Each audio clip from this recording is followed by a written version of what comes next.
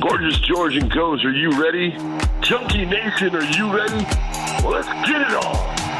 From the fight capital of the world, Las Vegas, Nevada, this is MMA Junkie Radio.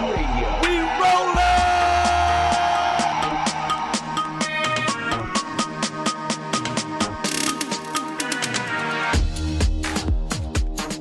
What's going on, Junkie Nation? Gorgeous George and Goes reporting for duty here on a Thursday morning. Excited to talk to you for the next hour or so as we discuss the latest in mixed martial arts. Maybe boxing, who knows? Also, we got an interview for you. Eric Nicksick, noted MMA and boxing coach. Yeah, he's a head coach, an assistant coach. He's a general manager at Extreme Couture. Good friend of the show. And we're going to chat with him. And, of course, some of the latest news, and I got to tell you guys, some of it's ridiculous. So there might be some clowning going on. All right, buckle up. Let's go.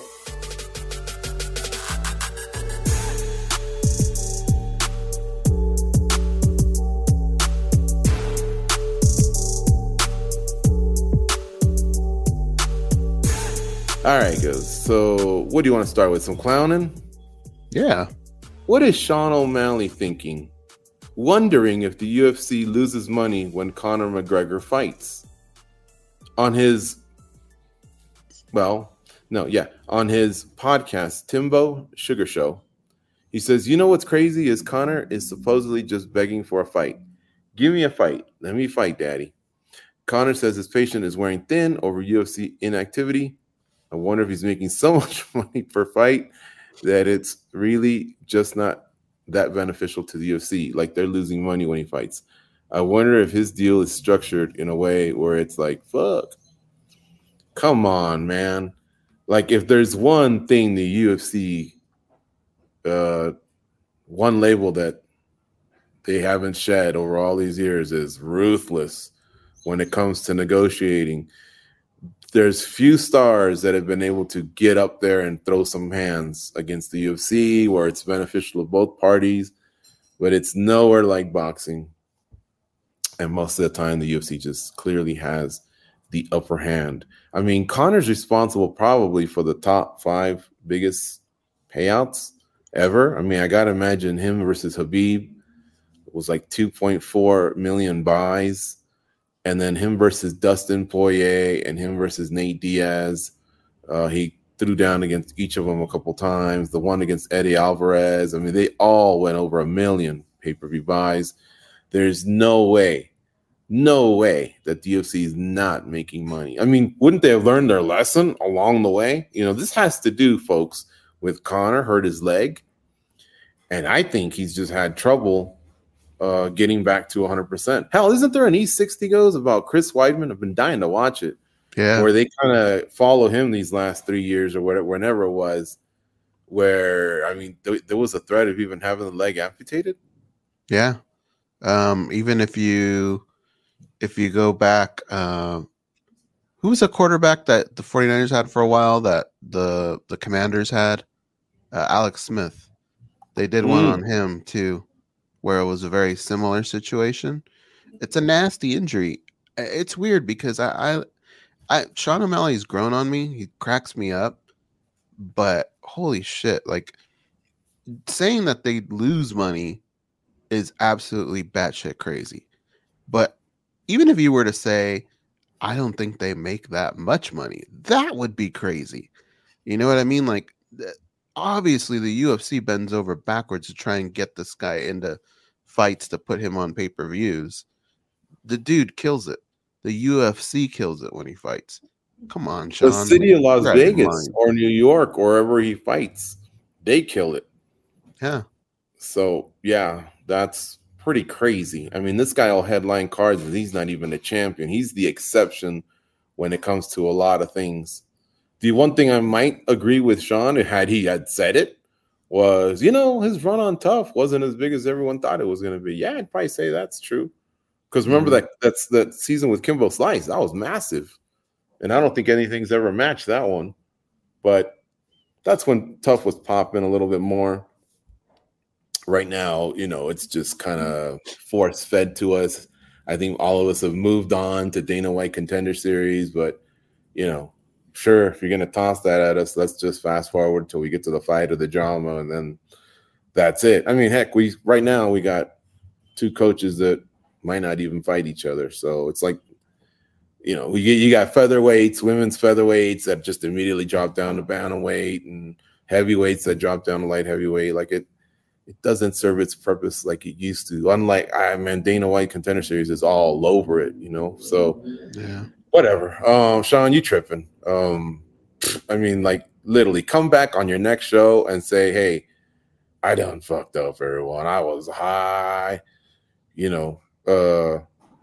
Forget I even said it because it's dumb. And one thing I'll say about Sean, he's never really tried to come off as an intellectual, and maybe that's why I find him so appealing, because he does just say silly stuff.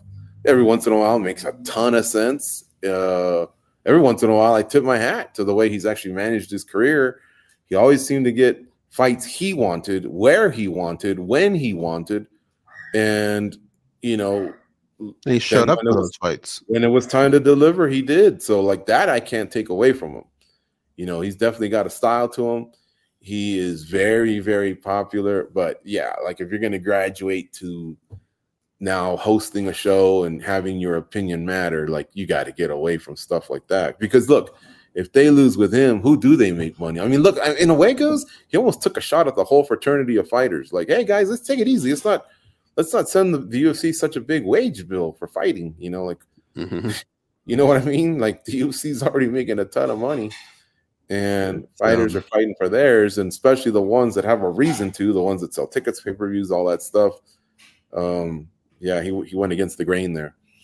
Here's a few more other things that took place. Well, let's just stay with McGregor, I guess. We'll do the handoff from one thing to the other. So McGregor is, he's done his media, right? His latest media was out in Riyadh, Saudi Arabia. There was a big boxing match over the weekend. Anthony Joshua fought.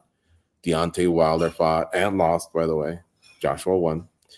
And so a lot, same recipe, where a lot of noted international athletes, superstars were invited, mostly combat sports, but good old Ronaldo was there as well. And of course, when McGregor was asked about when he's coming next, he still kind of went on this rant, like he's running out of patience, they're messing with me, this and that. And I don't find that guy to be stupid, but I find his supporters to be stupid, because he's got to know that basically we were waiting on you. You were the one that needed to get back into the protocol. I think what he wanted was to maybe flex so much muscle, because he is a superstar, Sean O'Malley, that he wanted to bypass maybe all kinds of testing. Not because I honestly don't think because he wanted to cheat and get the advantage, like HGH, like better cardio or being stronger or anything. I honestly think, man, I really think, because this guy's passed so many tests, and as bizarre as of an individual as he's turned out to be, at the heart of him, he does seem like a fighter who wants things on fair terms. I just think he needed that whatever he was on to really get his leg back to 100%. But he still puts that out there, and I think he thinks because he's such a big star that if you're going to be like, yeah, UFC, what's up? Get him in there sooner than later. Break your own rule of the 6 months and 2 tests if you've retired. And it's just not going to happen. So basically, it has been on him. I think he just wants to flex. I just think he wants to throw that in everyone else's face and say, you see, I do things on my terms. And right now, the UFC was backed into such a big corner that that's just not going to happen. And they were backed into that corner because of Conor McGregor, because he wouldn't shut the hell up. Had he maybe calmed down a little bit, maybe they would have done something like that, the exemption or whatever, But he was just so vocal about, I don't have to follow any rules, that I think it just put too much of a spotlight on him. Yeah. He's a victim of himself, honestly. He went back in the USADA pool, and this was official, by the way. USADA had put something out on October 8th of 2023. So knowing that they were going to stick to the 6 months, that puts us at April of 2023. The good thing is he can fight at UFC 300. His coach, John Kavanaugh, had said, it looks like 300 so stacked, they may save us till the summer. Maybe that frustrated Conor. I could see him saying, hey, look, when I come back, I want to get down. But anything else was really on Conor. It was just a matter of when you got back in the pool, 6 months, 2 tests, no exemptions. They've had a whole lawsuit over bypassing over these exemptions with Mark Hunt and Brock Lesnar, and I don't think they wanted to go down that road again. They're already in other types of litigation with other things going on. So the UFC was just like, hey, we'll have you back we'd love to have you back when you're ready. In the meantime, we print money over here. So we'll just print more when you get here, but we still print money. Yeah. Now, this causes a whole mix-up. I don't know if you saw, there's been stuff going on with Chandler now, and Nate Diaz is saying, hey, I'm ready to go. I just don't think there's anyone that's willing to get down with me or whatever. And Michael Chandler's like, I'll crack your jaw, let's go. I think Chandler's starting to see that McGregor's just – he's such a wild card. McGregor, he's having problems with the UFC. And B, he has many possible opponents out there, including Mr. Nate Diaz, including Mr. Dustin Poirier. So that's what being an A side gets you. I think we've all spent a lot of time in saying, hey, look, you started something with Chandler, finish it with Chandler. And I think we've all said it over and over. McGregor and Diaz 3 is a bit too late, but we'll watch it. Is that what you said pretty much? Oh, yeah, I'm over that fight. Even if it does happen, it's like, who gives a shit at this point? But it's interesting, Michael Chandler, I think he's in a position where even if he gets the Conor McGregor fight, he's in that land where maybe he did possibly lose out on money just because so much time has passed, and Chandler's always been an active fighter. And who knows how many times he could have fought in that period, or, who they could have been against. Nate Diaz would be interesting because I think people would still tune in. I think he'd still make a paycheck that's pretty big. It's not going to be anywhere in Conor land, but hell, man, I mean, at least it's money to put in the bank.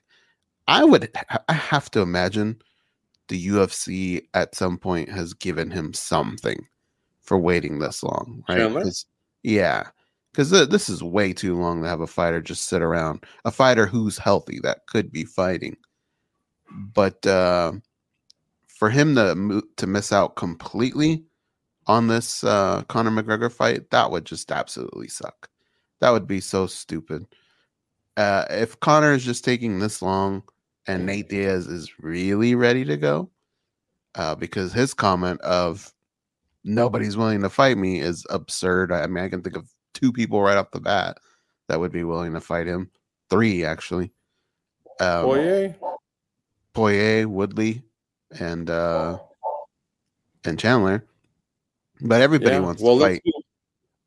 Everybody wants to fight Nate Diaz. So maybe if you do set that up and then you just say the winner fights Conor no matter what, all right. But how long is Michael Chandler just going to sit back and not get a paycheck? Yeah. No, I don't know about the part where you said the UFC has compensated him for sitting around. I don't know if you meant that or if you meant they've offered him another fight because he's been sitting around. I think they've probably compensated him something for sitting around. Maybe. They've done things like that in the past, but I don't think they did that. I think they probably offered him a fight, but because it's his decision to wait around for, McGregor. Like, obviously we're waiting on McGregor, but the writing was on the wall. Like from the moment McGregor said, I'm in USADA, it was still going to be another 6 months. And he just wouldn't say it over such a long time. And then he had the legal problems, and any of those legal problems could have led to, other types of time, if you know what I'm saying. But luckily he's been able to avoid that or just get out of those jams. So I think maybe they've offered him other ones, but he's probably turned it down. And then that saves the UFC's hide. Who knows? All I know is this.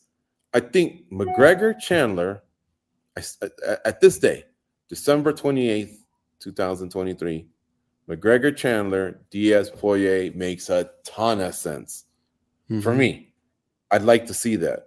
And there's another thing going on. And you mentioned Tyron Woodley. We'll get to him in just a second because he does tie in with Nate, or I think Nick Diaz. What's going on with that is Islam Makhachev and Justin Gaethje. Gaethje's putting out stuff on social media saying, I'm ready to go. Let's do this. And guess what, goes? I'm into it. Because if Makhachev fights Oliveira again, between fighting Oliveira and Volkanovski twice each, that's not adding to his legacy. It's not really doing much for me personally. I wouldn't mind seeing the BMF against the undisputed champion. It sounds like Oliveira had his chance to go. Unfortunately, he had that cut. And why they haven't rebooked it, I mean, I would have thought by now, it's been over 2 months, that cut would have healed. But I'm into Gaethje and Makhachev, by the way. Are you? Yeah. I never thought it was the most ridiculous thing for Charles Oliveira to get a rematch. I thought it was just weird that the UFC would look at it that way. But the more time that goes by, the more I just want to see Islam Makhachev fight other people. I want to see what we have with him. Basically the pool that we're looking at when we try and figure out how good he is. 2 of those fights are against the 145er. That does nothing for me. I get it. I get it. Volkanovski's great. He's still a featherweight in my eyes. So really, we don't have much to judge Islam on. I want to see different matchups, different styles. Yeah, exactly. And, here's what's weird about all this. Makhachev had one of the easier fights. No disrespect to Volkanovski, but he wasn't in there that long, and he finished him pretty quick. And it looked to me that he didn't suffer any type of an injury unless he hurt his shin on Volkanovski's head. Volkanovski's the guy we were worried about. He's already booked. And why hasn't Makhachev been booked when he has a ton of potential challengers whom he hasn't fought who sell pay-per-views? And then you brush upon Ramadan, where he doesn't fight, doesn't make himself available to fight for a month. And then because of the no fasting and no drinking water during sun up, you kind of almost eliminate a month or two before and after just because of what the body goes through. So Ramadan starts, I looked it up, it's March 10th to April 8th. So even if they wanted him, even if they offered him a ton of money, unless he pulled a Hakeem Olajuwon from the Houston Rockets, he's not fighting at UFC 299 and he's not fighting at UFC 300. So those are off. And the UFC's already started booking that. That puts us now into May.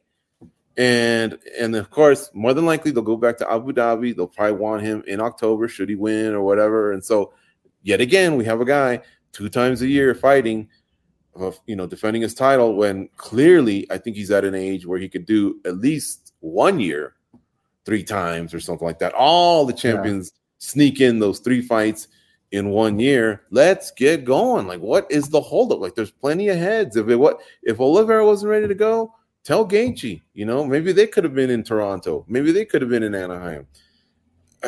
Or maybe they could headline the card in Riyadh, Saudi Arabia. The UFC wants to make a big splash there. It's only a fight night. It's not a pay-per-view, but still, let's get going here, man. No, I agree. I mean, it's just you get over it after a while. The money ain't that great, guys. Seriously, wake the fuck up. Seriously, do you not see what some of these guys? Do you not see what Shoni Otani is going to be making next season? Or I always point to Dame Lillard. I'll have to find a new one. I think Anthony Davis signed the best contract during this offseason.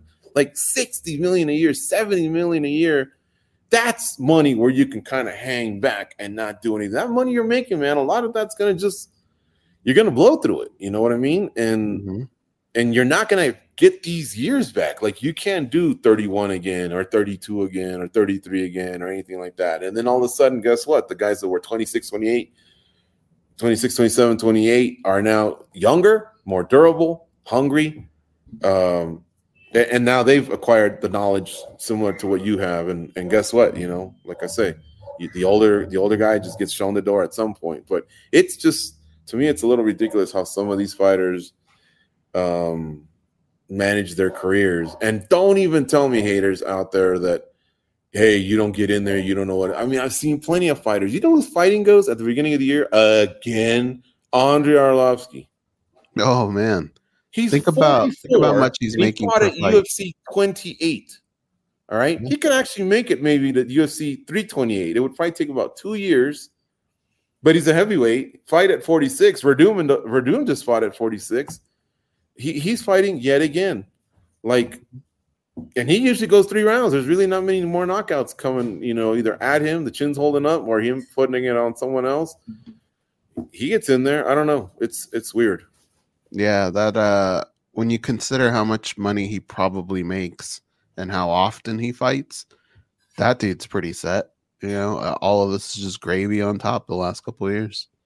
Yeah, he just makes himself available, gets out there, does his thing or whatever. But I don't know. I'm just frustrated as a fan. Like, I'm not really known as a MMA media guy, journalist, ethics, this, that, whatever. I host a radio show, and I love to watch fights, and I love to watch the best fighters fight. It used to happen a lot more often back in the day, and I'm sure money's had something to do with it, or maybe the way they just stress their bodies out with these camps. Then you have your Sean Stricklands of the world who are ready to fight 3 or 4 times a year. Maybe he'll be the breath of fresh air that we need. Who knows? So, yeah, I'm down to see Islam versus Gaethje at this point, and Oliveira. Give him Sarukian. Put him on the same card. Let them be the insurance for the title fight, and then put those other knuckleheads on UFC 300. And whoever left out, I'm sorry, but those are the top names, at least on at the top of my head right now. I guess Dariush, he has lost 2 in a row. I'm not sure who you would throw him against, but and good old Mateus Gamrot, he weighed in as the alternate. I haven't even heard his name, or has he been booked? Do you know? I think he has been booked. Let's see. But Neil's still trying to figure out if he's going to fight. Oh, really? Is that where he sits? Yeah. Okay. Mateus Gamrot has been booked against RDA. Yeah. I really like RDA. I don't want to respect his name, but I think RDA had even said, I'm not fighting at 155 anymore. I'm just going to get down at 170. So maybe he changed his mind. I mean, it's a nice name. He's on UFC 299, but does that fight get him any more near? If you were already the alternate, how does fighting RDA get you more near the title shot? Yeah, it's a dangerous matchup. Must just be one of those where, like, hey, I'll just take the paycheck. Get me in there. No. Anyway, so we'll do one more, and then we'll talk to Eric Nicksick. Tyron Woodley, yeah. So Goes kind of teased it earlier. Tyron Woodley is starting his own promotion. And he told TMZ that he wanted to fight guys that are legendary to him and that they may not have gotten the respect and the money that they should have gotten when they were at the top, like George St. Pierre. He said he offered him a dumb bag. He said no. And that George said, I'm not in that world anymore. He offered Nick Diaz a dumb bag. And then he says, when I say dumb, I mean pushing to 8 figures, a lot of money. They both said no. Well, then he clarifies, sorry, Nick didn't say no. Nick liked the comment. So I don't know what that means, but people that I respect, people that I thought were GOATs, and now that the money's coming to the sport, I want those people to get paid first because it's a partnership. Now, look, all that, I loved hearing it, right? It's called the Realist International Promotion. TRIP is the acronym. And he wanted to start with fellow legends like himself, but I guess they're not interested. I don't know what's next for him. And honestly, like, how do you recoup that money? I guess is my question. Unless you're going somewhere where they love to throw away dumb bags like Saudi Arabia, perhaps. How do you recoup 8 figures?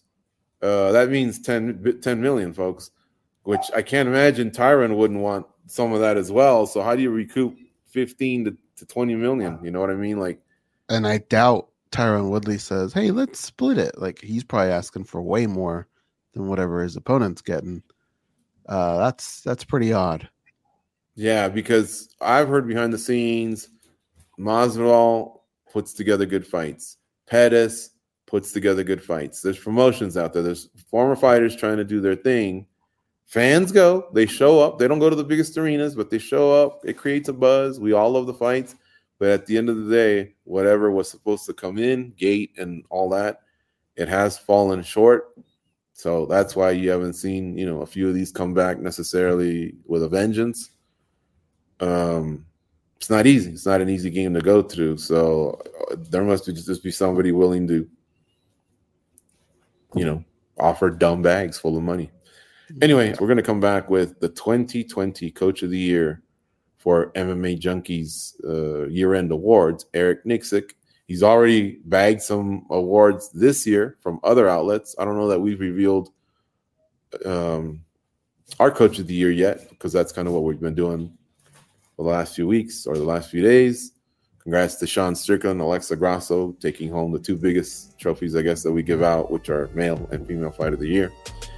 But yeah, we'll be back with Eric Nicksick.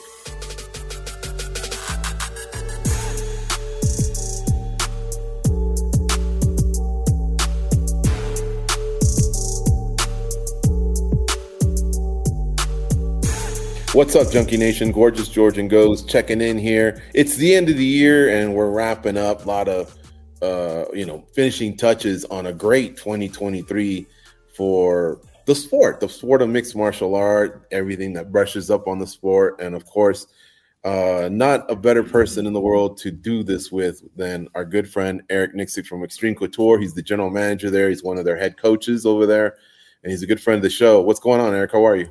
Good to see you, brother. Yeah, no, it's been a good year. Now he's starting to talk about it. Yeah, went by pretty fast, but the start of that year was a little rocky. Not knowing where the big guy was going to go and everything else. So no, it finished up the year nicely.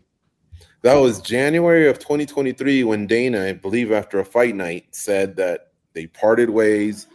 He's free to go, and of course, the whole fumble the bag thing started, and we'll get to that in a second. But what I wanted to ask you, are you the type of guy that you draw up plans or goals for the following year? Yeah, I'm not a year by year guy. I think you have bullet points on kind of what you want to accomplish, but I don't give it like an end of a timeline sort of thing, where it's like, oh, I want to try to accomplish this within a year, but it does give you a definite a focus point, if you will. So for me, I think there's things that I always try to look at, like what can I do better? How can I be more efficient? How did this year look, and areas that I can grow, things like that. But for the most part, I try to do that monthly, weekly, daily, because I think if you put a timestamp on it, sometimes you don't accomplish it in that time, but it doesn't mean it's still not a good goal. Could you ever have imagined, this is what I'm getting at, that in late 2023, if you were forecasting ahead, in late 2022, if you could have forecasted late 2023, that it would have went down like this? Because look, I know you love your guys, but let me just say a few things here. Sean Strickland hadn't had the best 2022, and then in 2023, he turned it around. You know what I mean? He went light heavyweight, middleweight, and then middleweight title. And then Francis Ngannou, of course, he had kind of been stuck in this whole thing since, the Cyril Gane fight, the injury, the contract dispute. And so, I mean, like I say, the end of 2023 was amazing, but and I'm sure there's other fighters as well that contributed to this. With those two big ones, man, could you have even conceived the way it went down? Honestly, with those guys and those individuals, I think that I would say yes, because I just know who they are and what they're capable of, and just kind of sticking to the same mindset that got us where we were at today was just, head down and grind, keep working, and good things will happen. I know Sean was very discouraged after the Jared Cannonier fight, and, I think that's the nice part about having each other is that, like, if one's down, the other one's there to pick the other guy up and kind of, brush him off and get him back to work. And that was kind of my role after the Cannonier fight, where it's like, hey, man, this division is a division that Izzy's pretty much ran all the way through. And the nice thing for us is we're the one guy you guys haven't fought. So we go out and get a couple good wins. That puts us right back into the situation where we can be fighting Izzy again. We just got to focus on one win at a time. So, I know that loss hurt him and he was bummed out about it. Still feel like he won and all those things. But at the end of the day, man, we can't cry over spilled milk. It's time to get back to work, And then with Francis, honestly, it was just a situation that, I just knew that this guy was going to be on top of whatever he was going to do. Honestly, with the skill set and the mind that this guy has, adversity is nothing to him. So it was just a matter of just getting him in the right position to be successful. And credit to him, man. He waited it out. He got the opportunity he wanted, and we saw the results. The bag was not fumbled, that's for sure. Did you see Aljo complaining about he thought the O'Malley fight was going to be more lucrative, and it turns out it wasn't, or whatever? How does it work with boxing? I mean, I don't know what you can tell us, but he fought well. Many thought he won. The bag was not fumbled. But for you guys, for your team, I mean, did it wind up being more lucrative in boxing than MMA or whatever? Like, what was that, I guess, like? Or, has that been one of those things where the numbers have trickled out yet, or does that take longer? How's it even work in boxing? I mean, it was the most money I've ever been paid by a fighter. It was unbelievable. It was more than I expected. I wasn't expecting, and obviously Francis is always taking great care of me.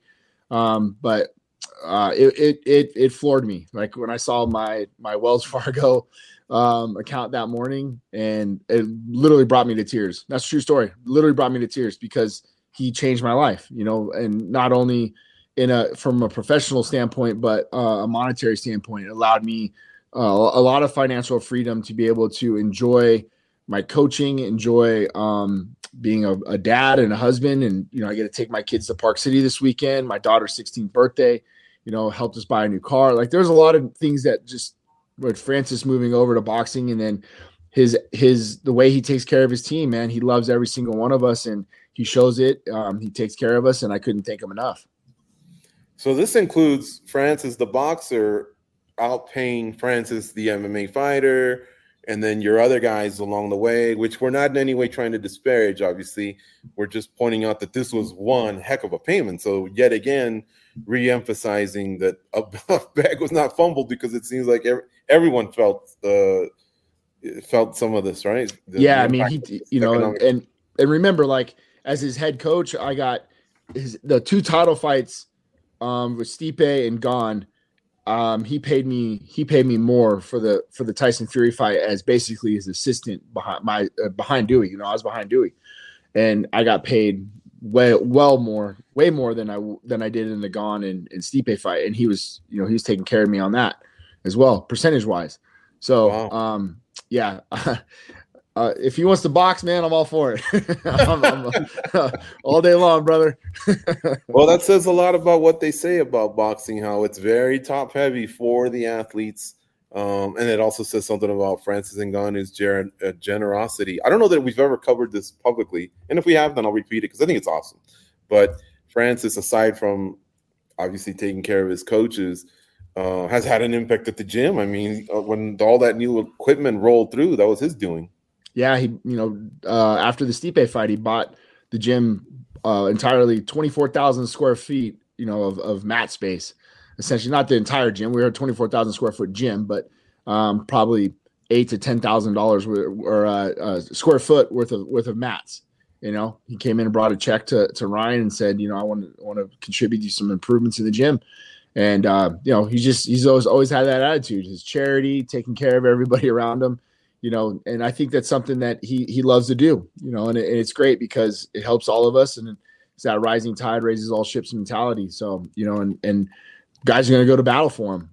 Dude, Eric, I do want to ask you, fuzzy, man. I don't want to sound corny, but obviously you guys know I'm in a delicate situation here with what I'm going through with my mom, but everything he told me, man, that's just so cool to hear great stories of people that have the means. They don't have to, but to be able to share it and change lives. Eric, you said this guy changed your life. I mean, that's fucking phenomenal, man. Yeah, no, 100%. And like even in the past, like where I've said, you changed my life, and he's never really been emotional about it. He's like, no, you've changed mine too. You know what I mean? And you can't really put a dollar amount on the relationship that we all have together. But you just being in this game as long as I have now, just when you have a fighter that can support you and give you money and pay you for what you're worth, even, but just taking care of you and caring about the time and effort that you put it in together and how much it helps your family and all those things, man. It really does feel good. And all my fighters are like that, but especially when Francis is in a situation that he's in now, you really feel it. Cool. Eric, that we talk about what Francis did and how it trickles down to coaches, and there's also a way where some of the things that he's done trickles over to some of the fighters that are still in the UFC. The way they negotiate things going forward, what's going to happen, and then what he did in PFL, right, and what he's been able to secure for his opponents. That, along with PFL purchasing Bellator, all that. Can you maybe talk about the landscape of MMA in 2024 and just how different that will be? I'm sure there's a lot of different puzzle pieces, and some fighters feel like, hey, there's one less place to go now, but some of the top guys feel like, hey, we got some negotiating power. There's so many things. Can you maybe talk about that trickle effect? Yeah, I mean, I really think that the jury's still out on it, but I think it does show that you're able to go outside of the UFC and still be successful. It's hard to put an evaluation on something though when you're thinking about Francis and his star power and who and what he's capable of doing. Now, can like Jeremy Kennedy do that same thing? I don't know. Like there's guys that I just don't know if that's going to work out in their favor the same way it did for Francis. But it also, I think, gives guys more options, and I think more options are important to have. You know, it's interesting to think about the availability now with sponsorships and some of the money that they can generate by, you know, going into PFL. And then, you know, Francis had some big sponsors when he fought Gane that he wasn't even able to use because he was, you know, using crypto.com or whatever it was on our chest. He couldn't use Coinbase. There's a lot of money, a lot of revenue that gets missed out on. So it's going to be interesting to see the type of fighter. Do they have a name? Do they have a look? Do they have some notoriety that they can build off their brand and then use that sponsorship kind of avenue to make good money doing that stuff? So it'll be interesting to see. I was actually talking to Ray today about the PFL and the Bellator situation and kind of what his outlook is on that because I have a lot of guys in both. So, you know, just curious on how it's going to be. And from what Ray tells me, man, it's going to be pretty cool to be able to have both working in the next 2 years. Bellator, I think, is kind of going to stay the same with Kogan running the matchmaking, and then PFL will do their things, but they'll be able to draw off of each other's rosters. I'm pretty excited to see how that's going to work. You know, George brought up Sean Strickland earlier in the interview, and he is our 2023 Male Fighter of the Year. So he's had a great year. He's a guy that every time we go to the gym, he's there. There's rarely a time where we show up and he's not there. The guy puts in work. And the reason I'm bringing this up is because I want to ask you the question in this manner. What happened with Dricus at the event, I want to say probably pulls another gear out of this dude. But I don't know that there are many gears to pull from. Like, the dude is very dedicated. Yeah. But did it motivate him more? Is it difficult as a coach to kind of level that with, hey, we also have game plans, and that's something that we've been working on? What is it like to balance those things? You know, I did mention that to him. I did say, like, hey, you know, fighting emotional is not who we are. And stylistically, I think that favors Dricus more. It opens us up more. So we need to stick with our game plan and stick with what we want to do, but don't allow your emotions to take this over. There's two sides of that coin. You know, Sean has no problem saying what he says about everybody else, you know, so people are going to probably poke and say things about him as well. I think it's a tough road to toe, you know, so we can't get too emotional about those situations. You know, that they are just words. But at the end of the day, I did feel like that he was triggered, and there was a few days where, you know, just kind of motivated him. Hey, the motivation was there, believe me, but I wanted him to understand that we needed to have the right motivation. Didn't need to be this infuriated guy going in there, I want to kill this guy, because that takes us out of our game. It takes us out of our element, what we're good at, you know? So, but he's been great ever since then. And we had a good conversation about it. And I just told him I was proud of him, you know, and I don't think a lot of people really understand the amount of people that reached out to me after he won.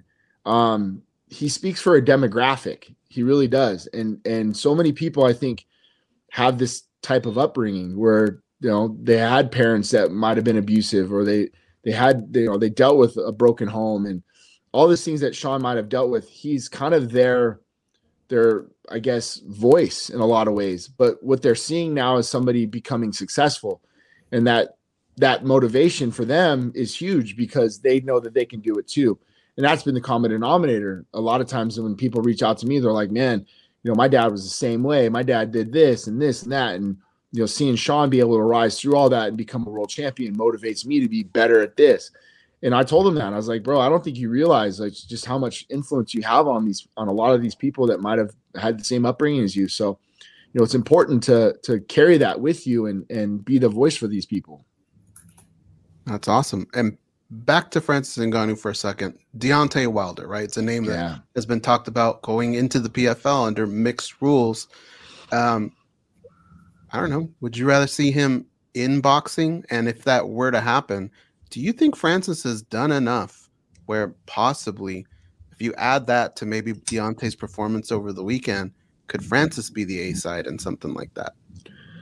Yeah, I do. Unfortunately, I was kind of bummed to see Wilder lose, but Joseph Parker's no slouch either. So, but it does take a little bit of the luster off of a Ngannou Wilder fight, in my opinion. Don't who knows what these guys have in store.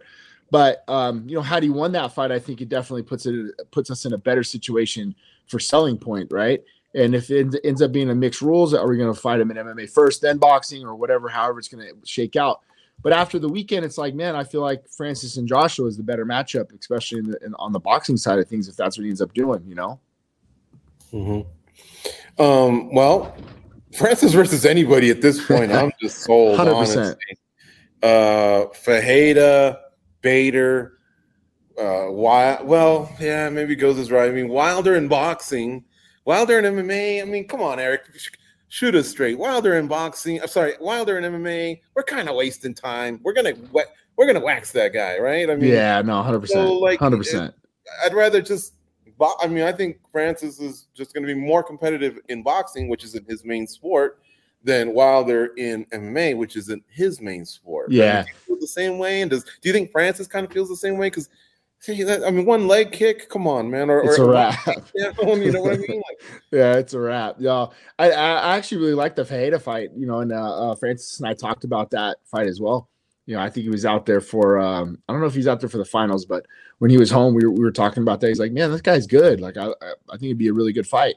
And hopefully the PFL can build that name a little bit more as time goes on. But for me right now, man, it's whatever Francis decides. I know he talked about hopefully getting back to MMA March or April, but it's already January, so we haven't had a name or heard anything. So who knows what's next? Because he isn't. I know a lot of people won't believe this, but he doesn't strike me as being money driven. I really feel like freedom, respect had a lot to do with, along with being compensated fairly. You talked about missed sponsorships and stuff, but can you tell what he's just more antsy for? Does he want to get back to wrestling and leg kicks and do the old 4-ounce glove thing, or did boxing kind of change his appetite a little for, maybe more of that? Like, what can you tell which way he's going? Honestly, he's a competitor, and I'll tell you what he wants. He wants that Tyson Fury rematch, after he had a taste of that. And then the competition level that, many people thought that he won. I actually sat down and rewatched the fight on Sunday. It's the first time I watched it since then. And man, like, there's so many great things. I was blown away. Like, I mean, obviously I was there live and watching and cornering them, but watching it again and then looking at like, okay, there's some areas that we can improve on and even be better at. And then there's some things that I think cardio wise that he felt more comfortable as the fight went on. I think it would make for a more dangerous Francis Ngannou if we were able to get that rematch. So I know that's something that he really wants, and maybe that's in the future. Because of the showing, I think that's something Tyson Fury would be interested in. I mean, now more people are going to go, okay, Francis does have a shot to win this fight. It's going to bring more eyes to the situation rather than the first time around where everybody's like, oh, this guy's going to get smoked. So, but while we're there, man, I mean, I think to be honest with you, I think that's what he wants the most. He's been back in the gym. He's been sparring. He's been kicking and doing everything else. But I definitely think the competition side of him wants that rematch. I was just thinking of something as you were talking, but Fajeda just getting his name uttered by someone on Team Ngannou or Ngannou himself, which in this case, you kind of quoted Ngannou that, hey, this guy's a good fighter. Yeah. Let's not forget the opponent gets $2 million. Anyone that's In that running's got to be a little tickled to death, right? I mean, 100%. You got Impa calling them out now, and everybody else. That's right. They know, they know what's on the other side of that bag. Guys are going to be making good money if they step in there and fight them. So, it opens up a lot more options. That's for sure because of the payday. This is a perfect question for you. You're a Vegas guy, all right? Born, raised, and lived there all your life. Proud Vegas fella.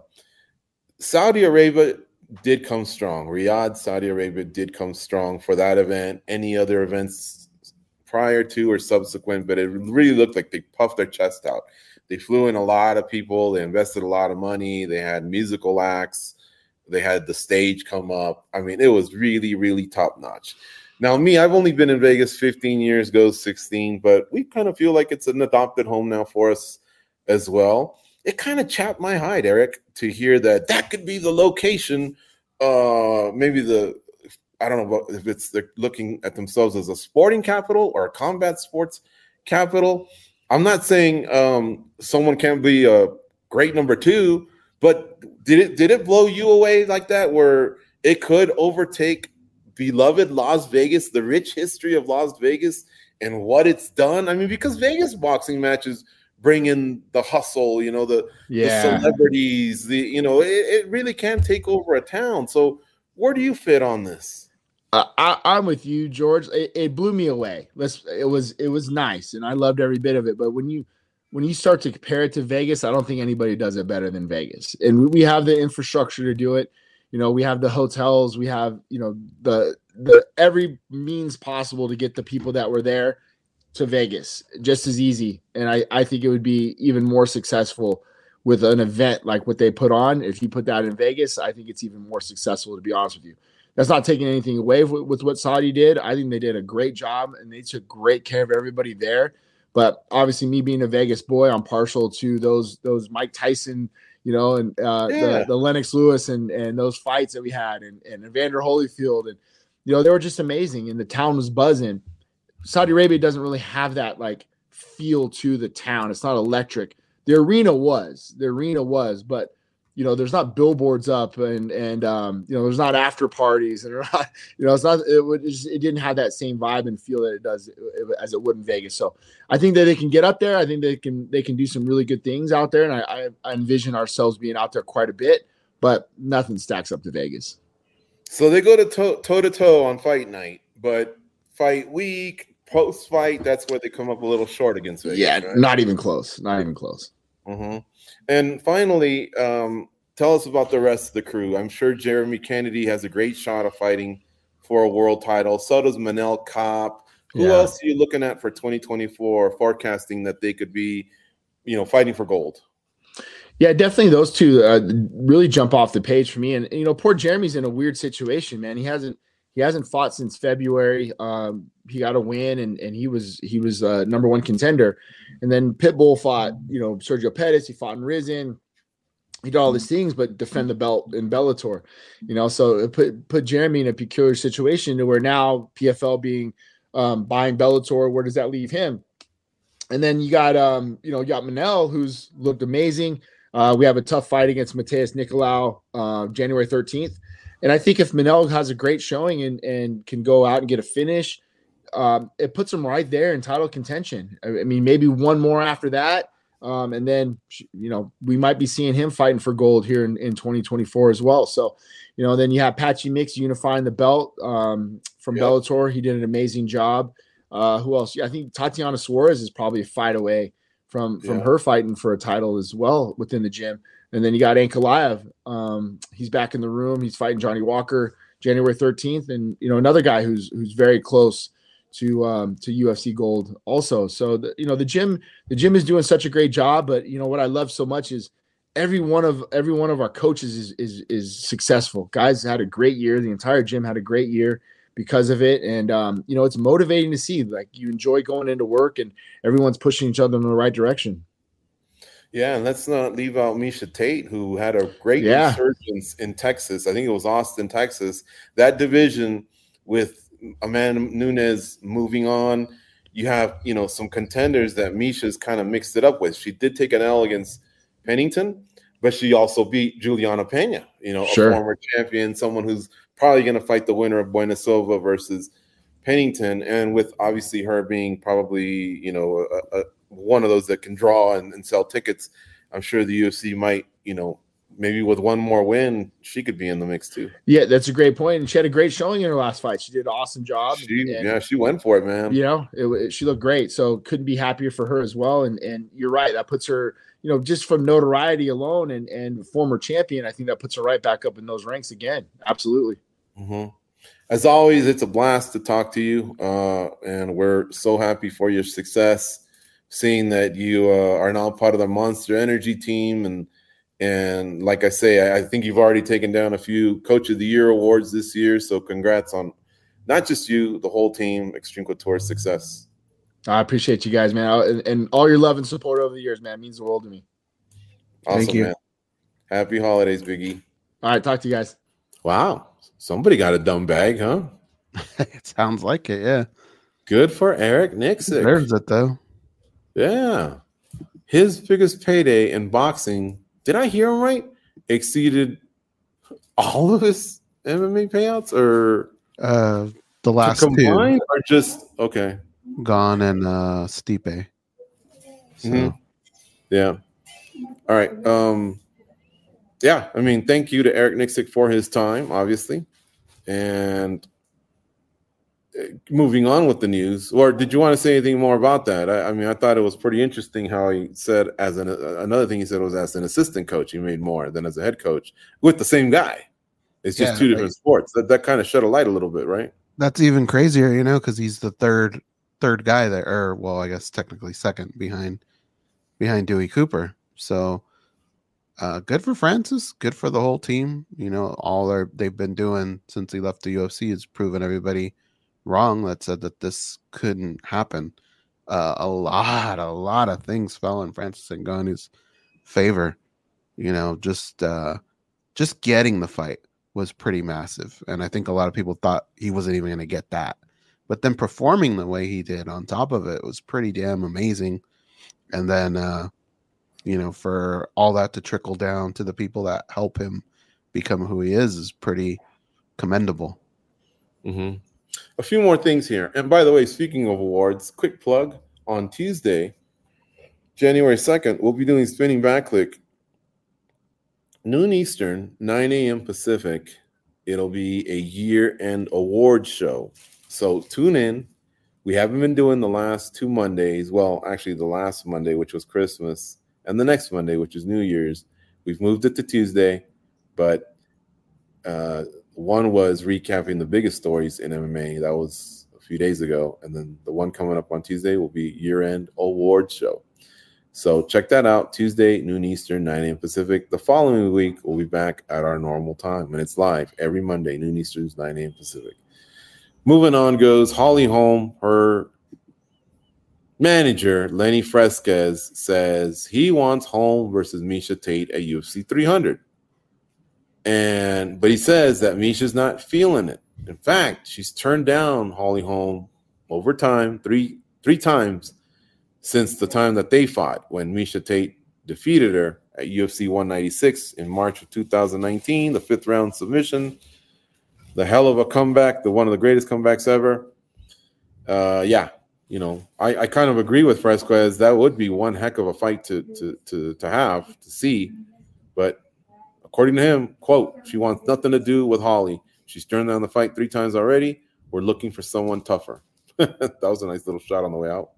Yeah, it was. It's that one almost makes too much sense. That's a perfect fight for a UFC 300. I think it's a great one because the UFC is able to use 2 fighters who are kind of on their way out and make that fight more important. I think it would be really, really fun.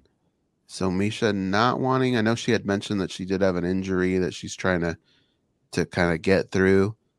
I hope it happens. I think that would be really good. I think that card needs something like that. Yeah, I guess she spoke to MMA Fighting at the World MMA Awards, and she sounded interested in it. However, she did say there was a little bit of an injury coming out of her fight in Austin, Texas, recently.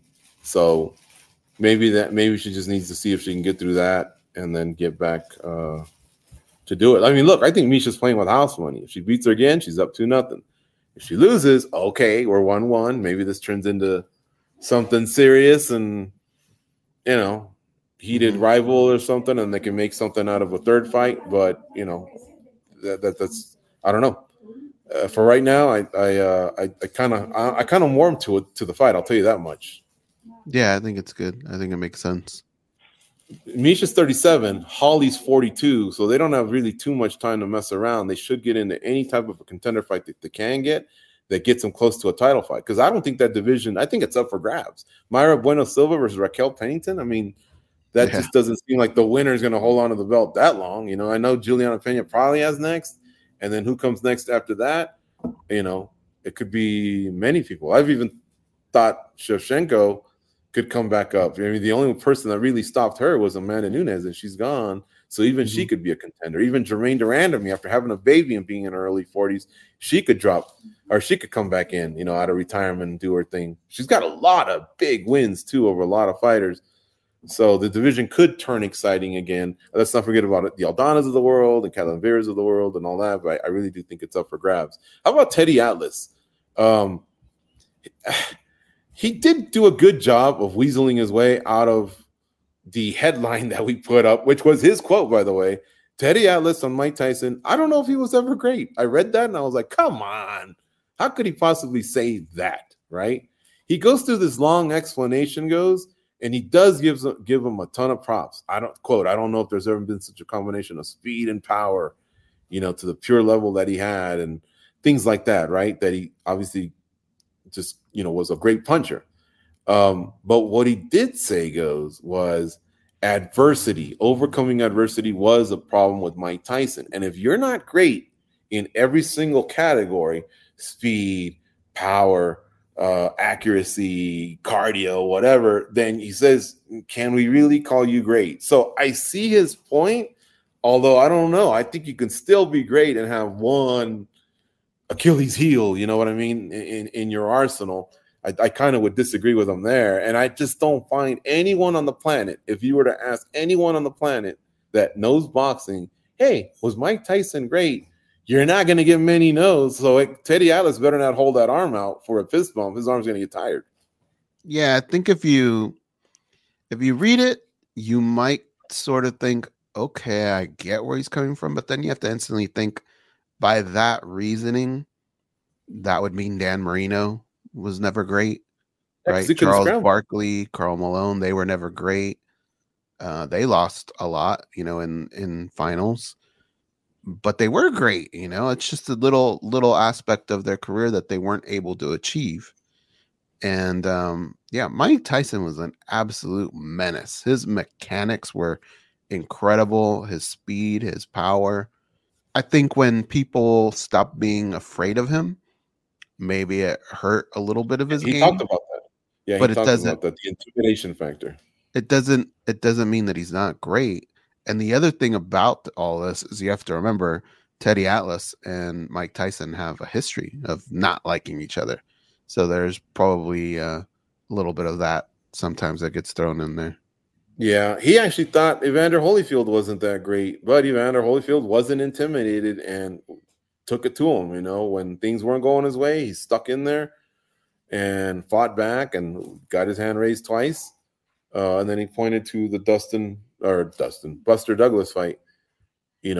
Buster Douglas was just a fight where I think the intimidation was gone after a certain time, and that's when Mike Tyson wasn't able to rally. I don't think it doesn't make him great. I think he was definitely great, but it's a long explanation, winding roads to get to your point. And I don't know. Not that I minded reading the article. It was interesting hearing all those quotes, hearing his perspective, but I just couldn't disagree more. I think Dan Marino is a great example of he was a great quarterback, but he did have one Achilles heel. That guy could not run. He could not run at all. He was terrible at scrambling, but he was still a great quarterback. He never won the big prize, but he got to one, maybe two. I can't remember. But yeah. Anyway, last thing here. Sean Merriman, who did play football, says he thinks Tony Ferguson should retire. He kind of brought him up as an example, really similar to what I guess he went through as an NFL star, where the body just it wouldn't produce what he wanted it to produce. You know, he was a defensive player of the year, some All-Pro, some Pro Bowls, and at some point you couldn't do it anymore, you know. And so, you know, Ferguson's name came up, and he just thought, man, you've been great, Tony, but it could be time for you to, you know, call it a career. Mm-hmm. Yeah, I mean, I can't really disagree with that. And it's another high-level athlete sharing his opinion. So, yeah, it's not a bad take. Yeah, I agree. All right, last thing goes, John Anik. It's funny because I think John Anik cheerleads for Bilal Muhammad. His twin, Jason Anik, co-host with Bilal Muhammad. So I feel like there's obviously I think he's transparent enough that no one would ever accuse him of being a cheerleader. But then I started thinking about something, and now I'm going to sound like a cheerleader because I'm a big John Anik fan. John Anik's told us, if you ask me a question, I'm going to answer it. So if he does 5 interviews, who's not going to throw that question at him? Hey, what do you think about the whole Bilal Muhammad, Leon Edwards thing, you know? So I saw this quote, and I just thought, boy, there sure is a lot of support from John Anik for Bilal Muhammad. And, you know, I wonder how this sits with other fighters, you know, because obviously John Anik really comes to bat for him. And not that Muhammad needs it. I mean, he's got the 10-fight win streak. He's beaten contenders. So he's all over it. Bilal Muhammad doesn't need John Anik's endorsements, but John Anik's endorsements are there. And, of course, because of that, the synergy between, you know, the brother and the co-host and you know, all that, you know, I just feel like a lot of people are going to start coming at John Anik. But I guess I'm here to say, look, if you ever caught him on our show, he just says, I answer questions if you ask them, and I'm truthful. I don't dodge them. So I think that's what it is. Here goes. It's just yet another podcast caught up with him. And, you know, he knows it's out there. Yeah, probably. But you're right. Like, Bilal Muhammad doesn't need it. He's got all of the facts. You know, he could just walk into a room and drop it all on the table, and that alone should be enough evidence there. But somehow they make him work hard to get anything. I would like to ask Leon Edwards, though, why did your coach or you, I can't remember who it was, even bring up Gilbert Burns' name? It's not that I don't think Burns is a stud. Of course I do. He's fought for a title. He's beaten a lot of good fighters. And when he loses, he really doesn't get his ass kicked. Even against Chimaev, he put up a hell of a fight. In fact, I think he's the one that pretty much revealed the first chink in the armor of Khamzat Chimaev, even though he's undefeated. You know, he tested him pretty well. But Bilal clearly beat him this year, 2023. I don't even have to point back to 2019. It was during COVID. It was this, it was that. No, man, a fair fight took place in May where even Dana White said the winner gets Leon Edwards or something like that. And of course, it wound up being Colby Covington, and that one turned out to be a dud. So hopefully the UFC learned their lesson.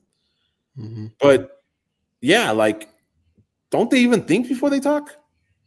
I guess not. I mean, it just didn't make any sense. 0 sense. I am pretty sure that if another fighter wanted to test Leon Edwards, I don't know how active Leon Edwards is, but if, for example, who can I think of here? If Peter Yan is that a good example? No, I don't know. I can't think of one. But what I'm saying is, if in another weight class, a champion said something similar, and Leon Edwards was perusing Twitter, I'm sure it would occur to him, that's kind of bizarre.